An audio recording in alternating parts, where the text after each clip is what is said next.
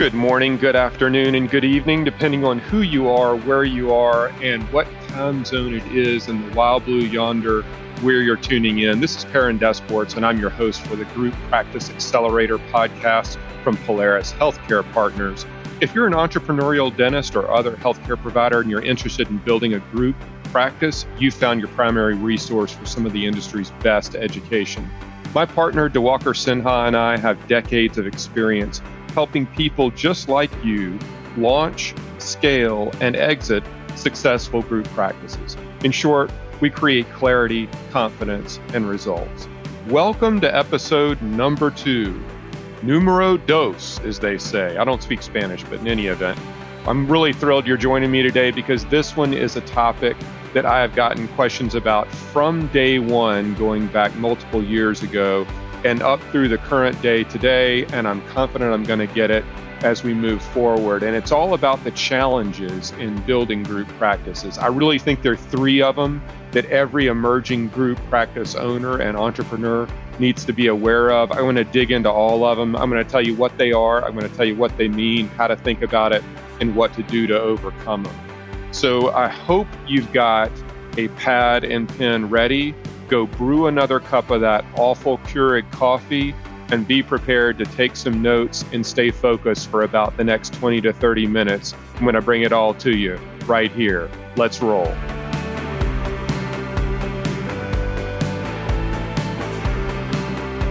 Thanks to everyone once again for joining me on episode 2 today. This is the episode that centers around the top 3 challenges for every entrepreneurial healthcare practice owner that we see them encounter at the early stages of their growth journey.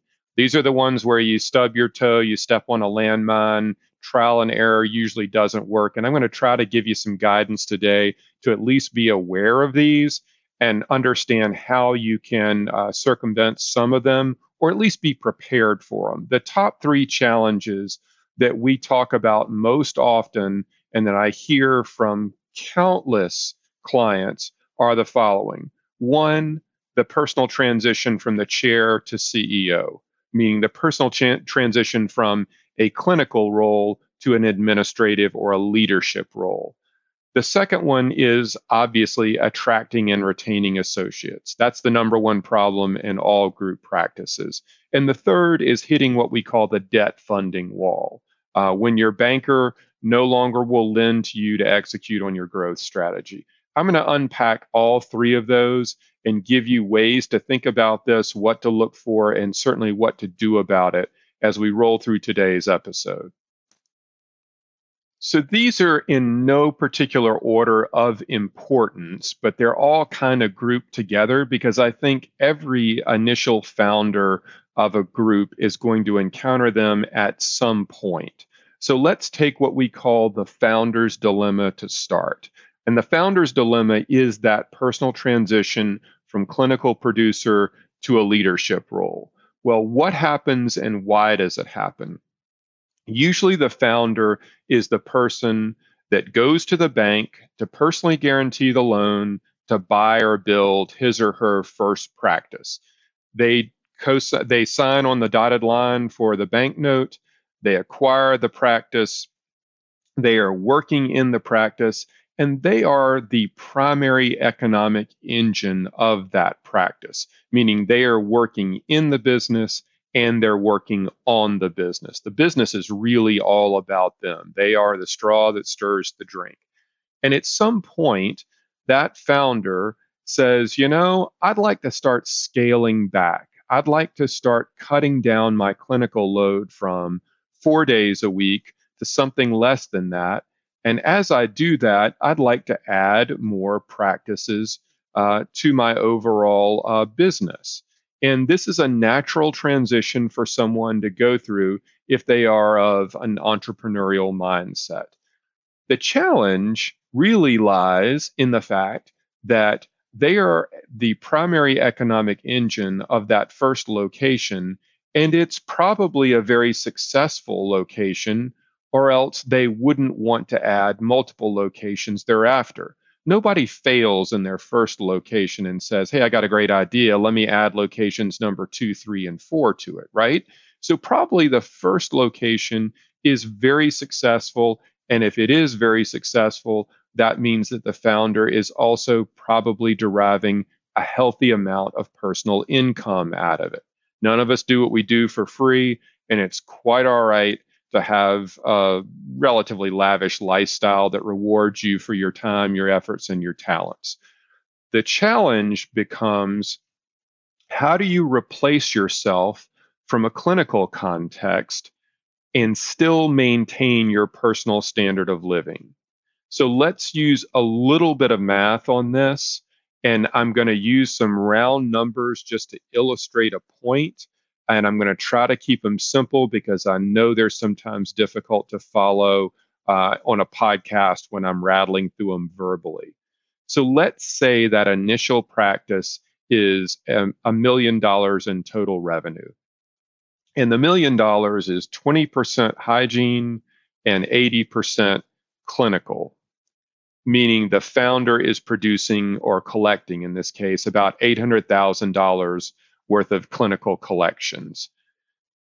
If the business runs about a 60% overhead rate out of $1 million in revenue, that means there's about $400,000 left over after overhead is paid off. Not always, but generally speaking, that $400,000 is a rough approximation of an owner's income in a solo location. Okay, let's just use it as that for round numbers in big buckets to illustrate a point here. So if the founder of this business is making about $400,000 a year in personal income, and if he or she says, I'd like to start scaling back my personal responsibilities, clinically speaking, and I think I'd like to add another location or maybe several more locations. And if I'm going to do that, it's going to require my leadership as the CEO of this business to start working on the business more than working in the business. That's the way the mindset goes, and it's not wrong by any stretch. Okay. So if you start thinking back about this first location and you say, well, that founder is driving $800,000 worth of clinical collections. There's only so many hours in the day and in the week for them to work both in and on the business. They want to add multiple locations and they want to start scaling themselves out of the chair. Well, what's going to happen? Well, I'll tell you, what's going to happen is they have to hire an associate to backfill behind them. Now, $800,000 worth of collections, if you hire an associate and plug them in to do all of that work, the associate's going to come with them a clinical compensation rate that you're going to have to pay them. You're going to have to pay them to do the work that you're no longer doing from a clinical perspective, at least. Market compensation is roughly, in a general dentistry practice, roughly about 30% of clinical collections. So if it's $800,000 worth of collections that the associate is now covering for you, and you're paying them 30% of their collections, you're paying them $240,000 to do the work that you no longer want to do or no longer are able to do. I said before that as the owner of that $1 million revenue single location, the initial location, you were deriving about $400,000 worth of personal income. Now you just hired an associate and paid them to do the work that you're no longer able to do because you're working on the rest of the business. And they ate up $240,000 worth of that $400,000 that you were initially taking home. That's a pretty significant income hit to you. So the question becomes, how do you transition yourself out of the chair and add more locations? And more importantly, what's the impact that you personally need to make on the business to offset the clinical compensation that associate is now deriving from the work that you're no longer doing? It's a challenge. And it's a very real challenge. And this is why a lot of founders say that when they went from one location to two locations, they took a personal income hit. You should be anticipating that. You should be aware of that. And you should understand why that's happening. More importantly, you should understand the amount of growth that you need to generate in the entire business to offset that personal income hit as you transition out of the chair. What usually happens is a founder will scale themselves out of the chair and drop 1 day of clinical focus per week, per quarter over the course of a year. Let me say that again, real quick. If you're working 4 days a week clinically right now, and you need to devote more time to leadership and administrative services as you add locations number 2, 3, or 4, however many, you may end up dropping 1 day of your clinical work per quarter, and over the course of 4 quarters in a year, scale yourself out of the chair gradually till you are no longer working clinically at all. On the other hand, if it's a slower growth ramp, maybe you're only going to drop one clinical day every 6 months and phase yourself out over the course of 2 years. It's a gradual process. You're going to have to reinvest more in marketing. You're going to have to get that associate up to speed clinically and increase their confidence and hand speed and certainly clinical capabilities. So it's a juggling act in this early phase until you can work yourself out of the chair and have a business that is large enough that throws off enough essentially income from a distribution context that allows you to maintain your lifestyle when you are no longer working clinically. This is one of the first roadblocks that people hit, and the dilemma is really around personal income and standard of living, if you will, versus the amount of distributions that a business throws off as it's in overall growth mode. It's also important to understand a question that we asked on a prior podcast, and one that you've heard us ask multiple times before, which is, what are you trying to build and why? And if it's a rapid growth business, not only is your personal income going to take a hit between locations 1, 2, and possibly 3, but probably for a little while thereafter as you're plowing more money back into the business to create more wealth opportunities upon exit, versus if you're trying to build a lifestyle business that might be 3 or 4 locations and that's all, and be able to support your personal standard of living through pulling income out of the business. So the income versus wealth dilemma is one that you need to keep in mind too, and that's all about how big and how fast that growth trajectory really is. The key to doing this, though, is really to reverse engineer your income needs and then scale yourself out gradually. And if you can gain a handle on that, you can get better clarity on the impact that your associate needs to make as they're replacing you. And you can gain greater clarity around the impact that you need to make in the profitability of the business to hopefully generate more profit, and the distribution from that offsets the clinical collections that you obviously gave up as you started scaling yourself out of the chair. You can get paid 3 ways in a business. You can get paid from a compensation rate standpoint for work performed, and in this case, it's clinical compensation. You can get paid on a salary, which might be a daily rate as the CEO of the business, and you can get paid through distributions as the owner of the business. And a blend of all 3 of those is probably appropriate in the early stages of building and growing a group. This type of scaling yourself out of the chair is something that we work with most of our clients. I mean, it's the vast majority of them. And we actually try to work through the math to understand what their standard of living is, the income that they've been making historically, the collections that they're going to be phasing themselves out of, and what the dollar impact is that they need to cover through business and operational performance, financial performance of the business to offset what they're leaving behind or paying an associate to do in their place.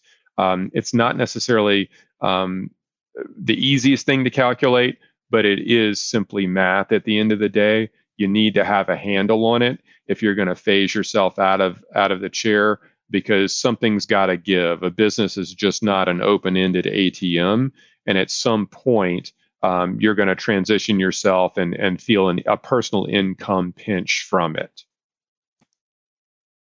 So the next challenge that I want to hit on is one that impacts every group, and it doesn't matter if you're two locations or 1,002 locations, and that's attracting and retaining associates.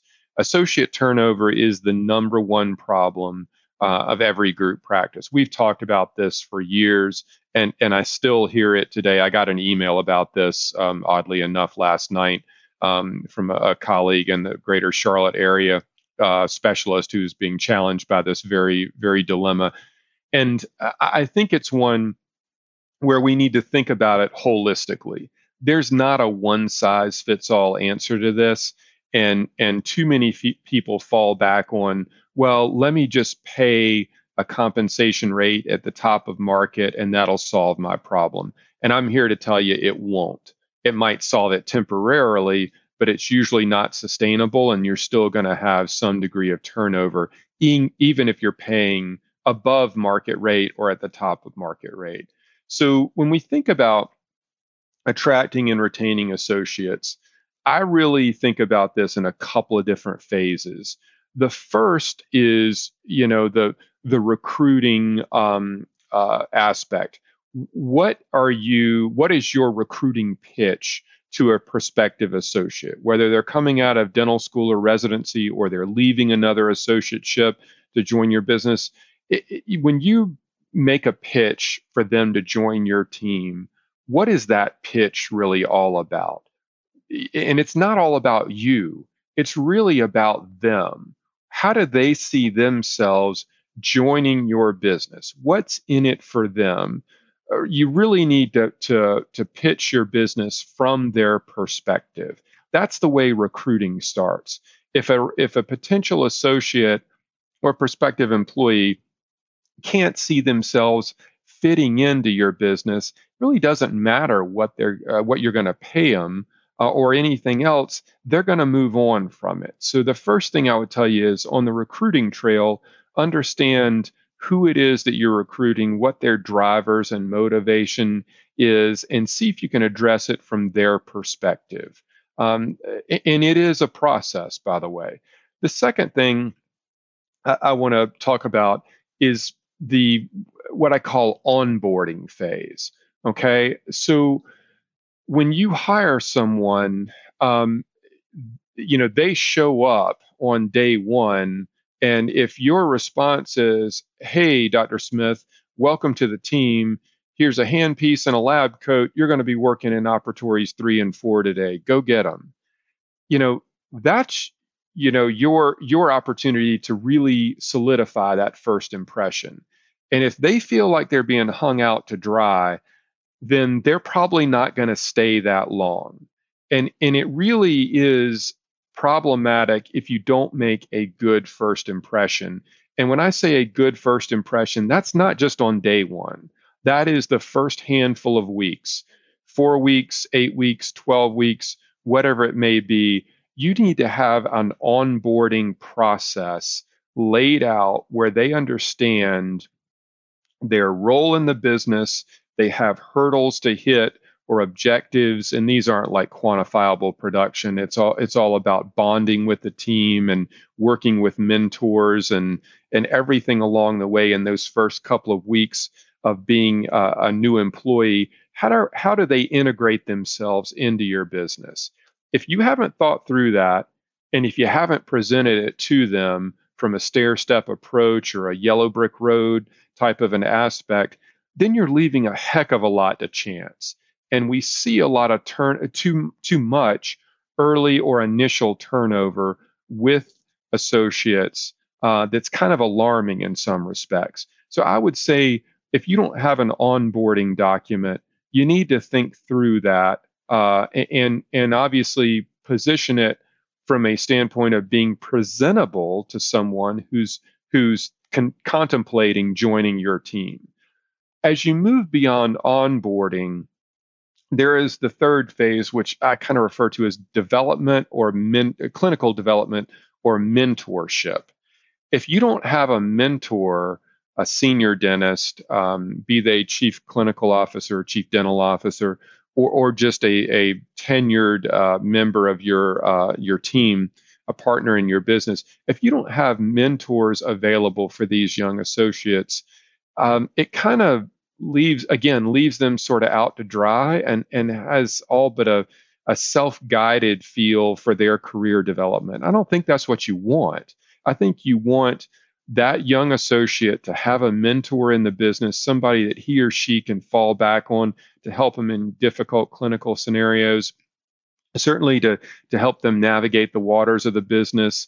Somebody who can be a trusted confidant to them and a professional in a way that helps ensure their overall success in your business personally and professionally.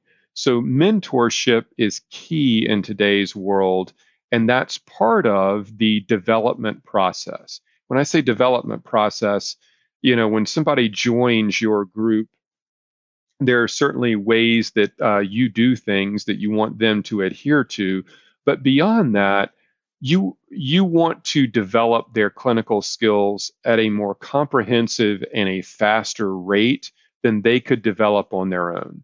The pitch would be, hey, if you join our team, we're going to make you a better dentist. Yeah, you're going to get more at bats with us because we can generate a higher level of patient volume. So you're going to get to perfect your craft just through the course of a normal day or week or month with us without idle time in your schedule. You're going to get to treat a lot of patients.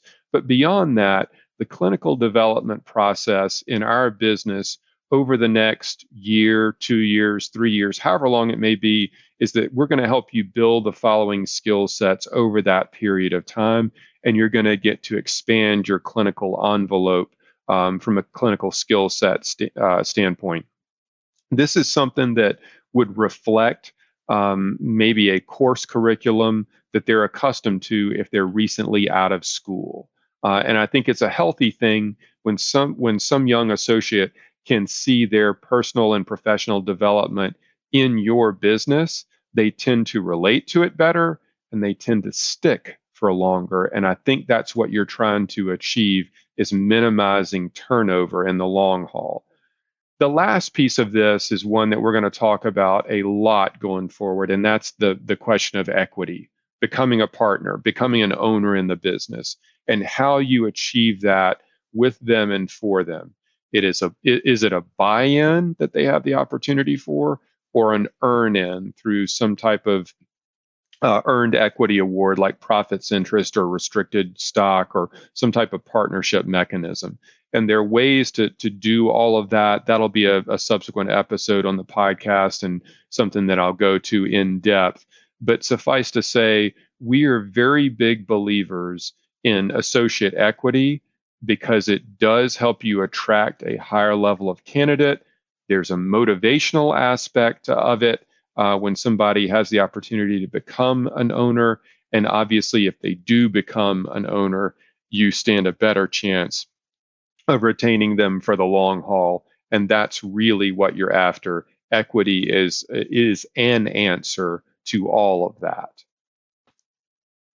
And that brings me to the third challenge that we see every group practice founder encounter, and that is what we call hitting the debt funding wall. We've written a lot about this in our past, talked about it from the stage, and we work with probably about 50% of our clients in this endeavor.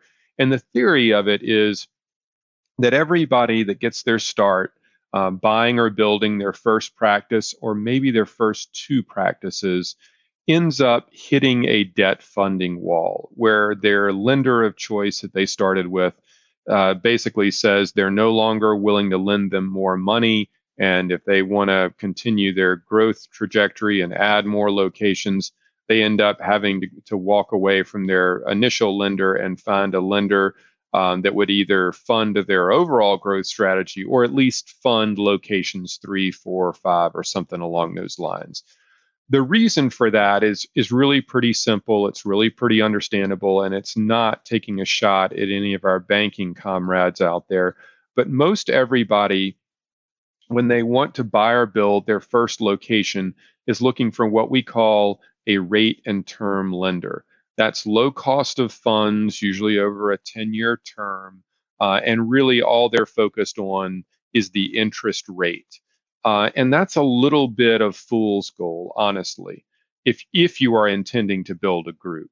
If all you want is just one practice, then it makes perfect sense. But if you want multiple locations over a relatively, fast growth period, meaning a couple of years, a rate and term lender has a ceiling that you're not going to be able to break through.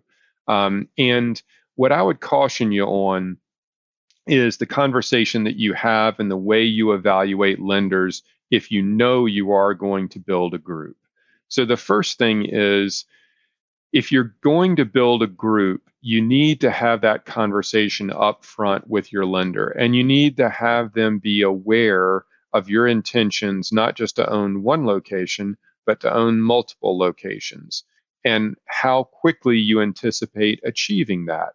Is it maybe getting to a total of 5 locations over a 10-year period? Well, that's a relatively slow growth phase and probably something that a lender wouldn't have a problem with. On the other hand, if it's getting to 5 locations in 2 to 3 years, that's a lot faster ramp and something that a lender might look at differently. So when you go to borrow money and take out a loan, instead of focusing on the interest rate only, focus on the total cost of the loan.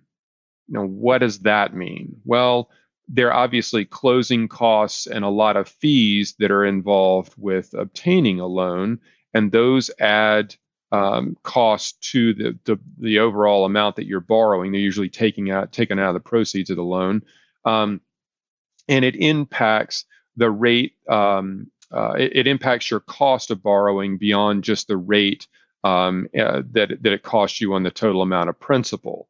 So the second thing would be what we call compliance costs. The bank is going to want to see some compiled financials from an accountant to validate how the business is performing, and do they have any risk exposure with you as the borrower. So you want to find out, is that a CPA compiled report, or is it a CPA reviewed, or a CPA audited statement? Now, there is a significant difference in the cost to you from an accounting firm if that firm is going to be providing compiled or reviewed or audited statements. Those all three of those take an accounting firm a lot more time, and thus it costs you a lot more to furnish those to the bank, depending on what they are. So you want to understand the cost of compliance. The same can be said is that if the bank is requiring those statements on an annual basis, or are they requiring them on a quarterly basis? So if it's something where the bank requires CPA compiled financials on an annual basis, that's a relatively low cost to you of compliance. On the other hand, if they wanted audited statements on a quarterly basis, that's a heck of a lot more money out of your pocket to comply with those provisions of the loan. So you want to understand the compliance costs and the costs that you're going to incur going forward to substantiate your credibility as the borrower. You also want to understand prepayment penalty structures. A bank incurs costs to fund your loan. And it's the bank's right to recoup those costs over the course of the term of the loan. Most loans have all the interest front loaded in the first couple of years, which allows the bank to cover the cost of processing the loans and everything.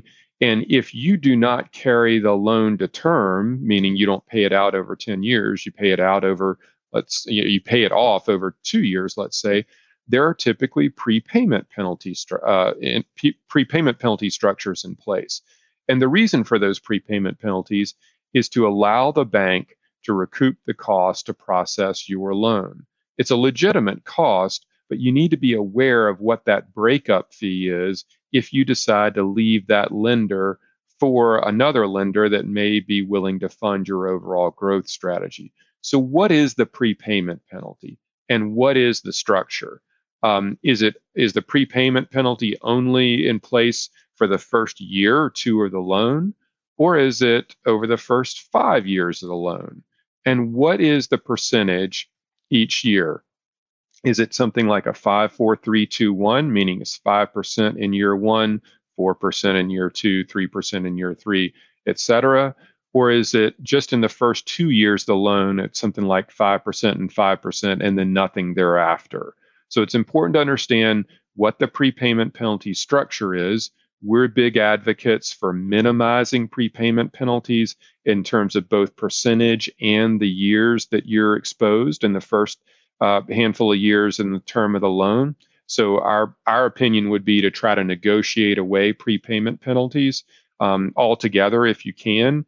If you do, it'll probably mean a higher rate over the course of the loan term.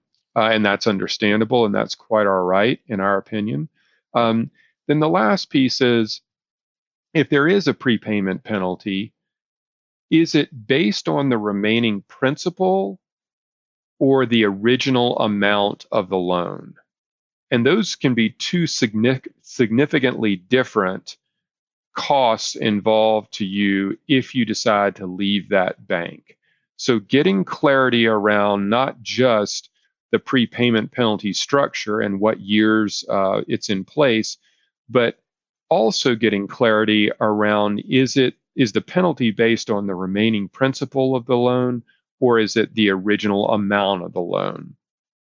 And then the last thing would be very aware of any subordinated debt covenants in the structure of that loan, because all too often there are subordinated debt restrictions that basically says you're not allowed to take on any subordinated debt without approval of the senior lender, the lender in first position. And if you do, you're in violation of one of the covenants. That is something that we're starting to see crop up in a lot of situations that the borrower didn't know about. They didn't know they were in violation of that covenant when they went to a subordinated lender for borrowing money on location number 4, number 5, something like that. And it can really get you into a lot of hot water in a hurry. So be aware of that. If there is a subordinated debt in terms of a covenant that's in the structure of the loan and what it means to you.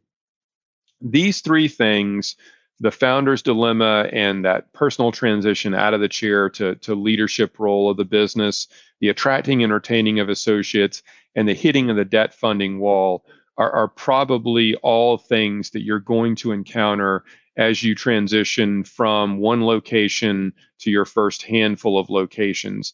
And you need to be out ahead of all of them, because if you can be proactive in terms of how you deal with them and address them, you can stand a better chance of overcoming them without compromising anything or getting caught unawares on some of them. And if you need guidance on any one of them or all three of them, obviously we hope that you'll reach out to us here at Polaris, and we can give you guidance on all of it.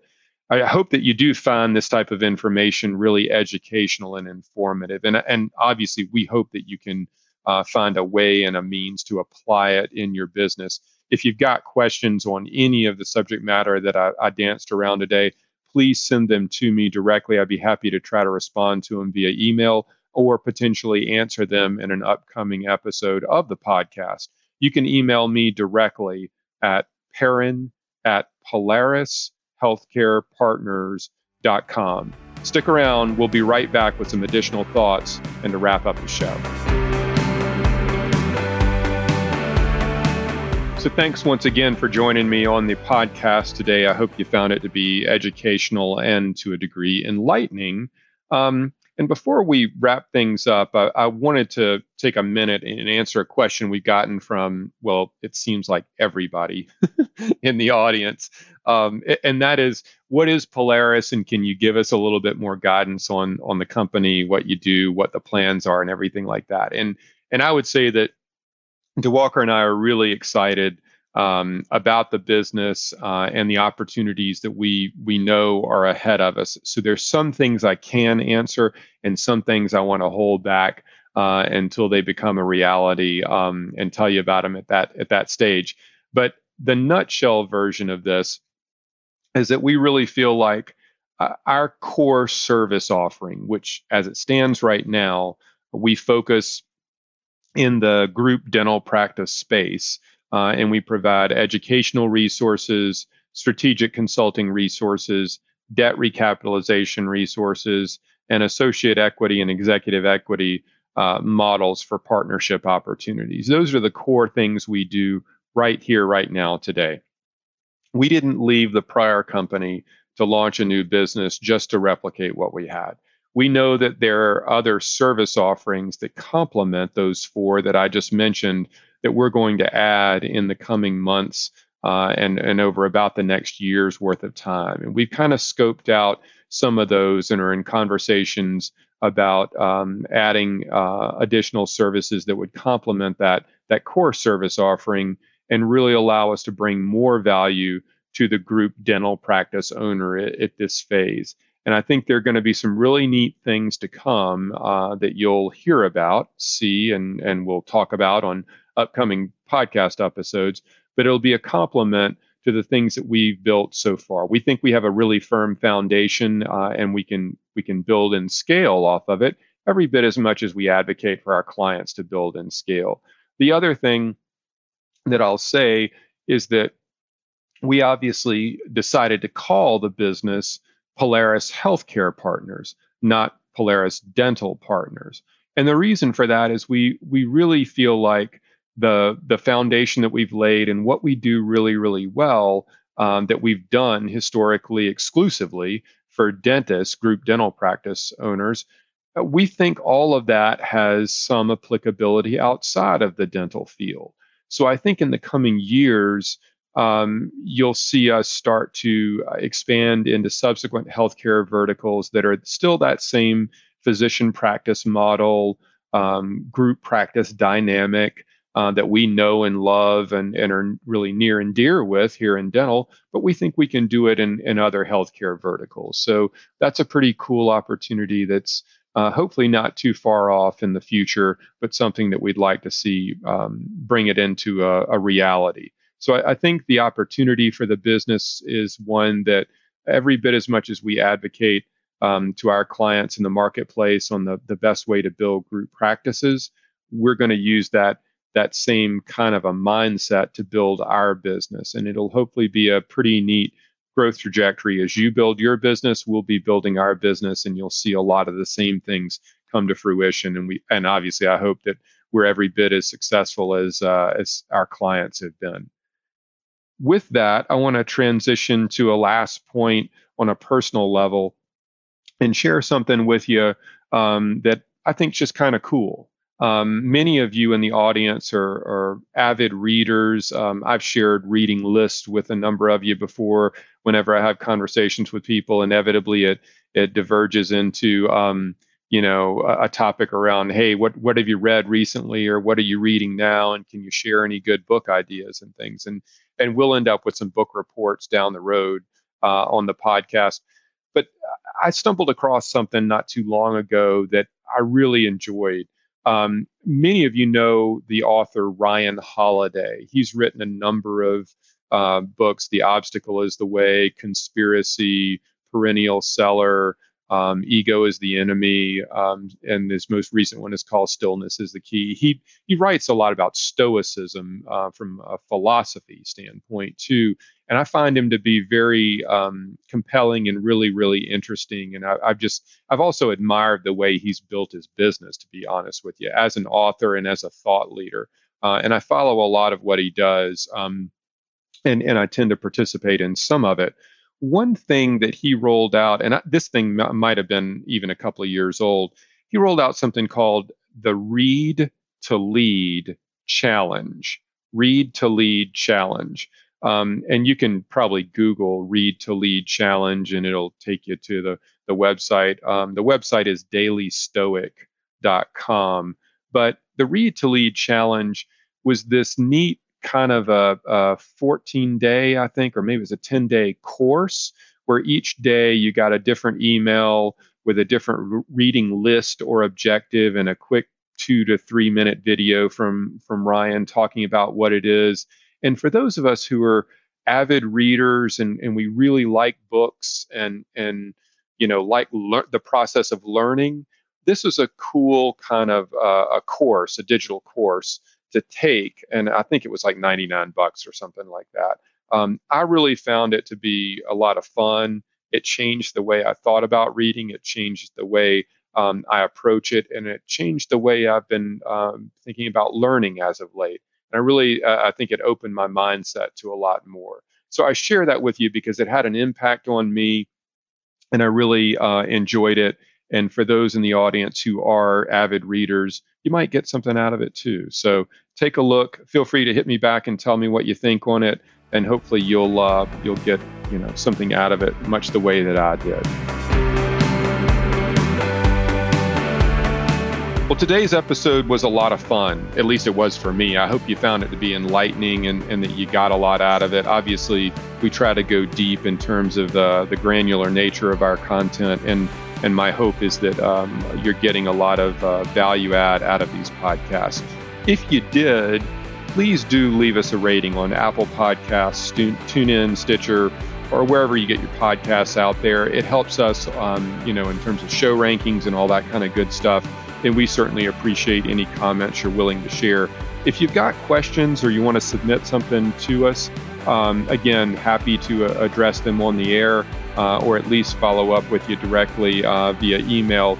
You can send them to me directly, and my email address is perrin@polarishealthcarepartners.com. Perrin is PERRIN @polarishealthcarepartners.com. Hopefully I can read them and answer them in an upcoming episode. You can obviously find out more about us on our website, which is polarishealthcarepartners.com. We really appreciate you being a listener and a subscriber, and we look forward to seeing you on an upcoming episode. Take care. Thanks a lot.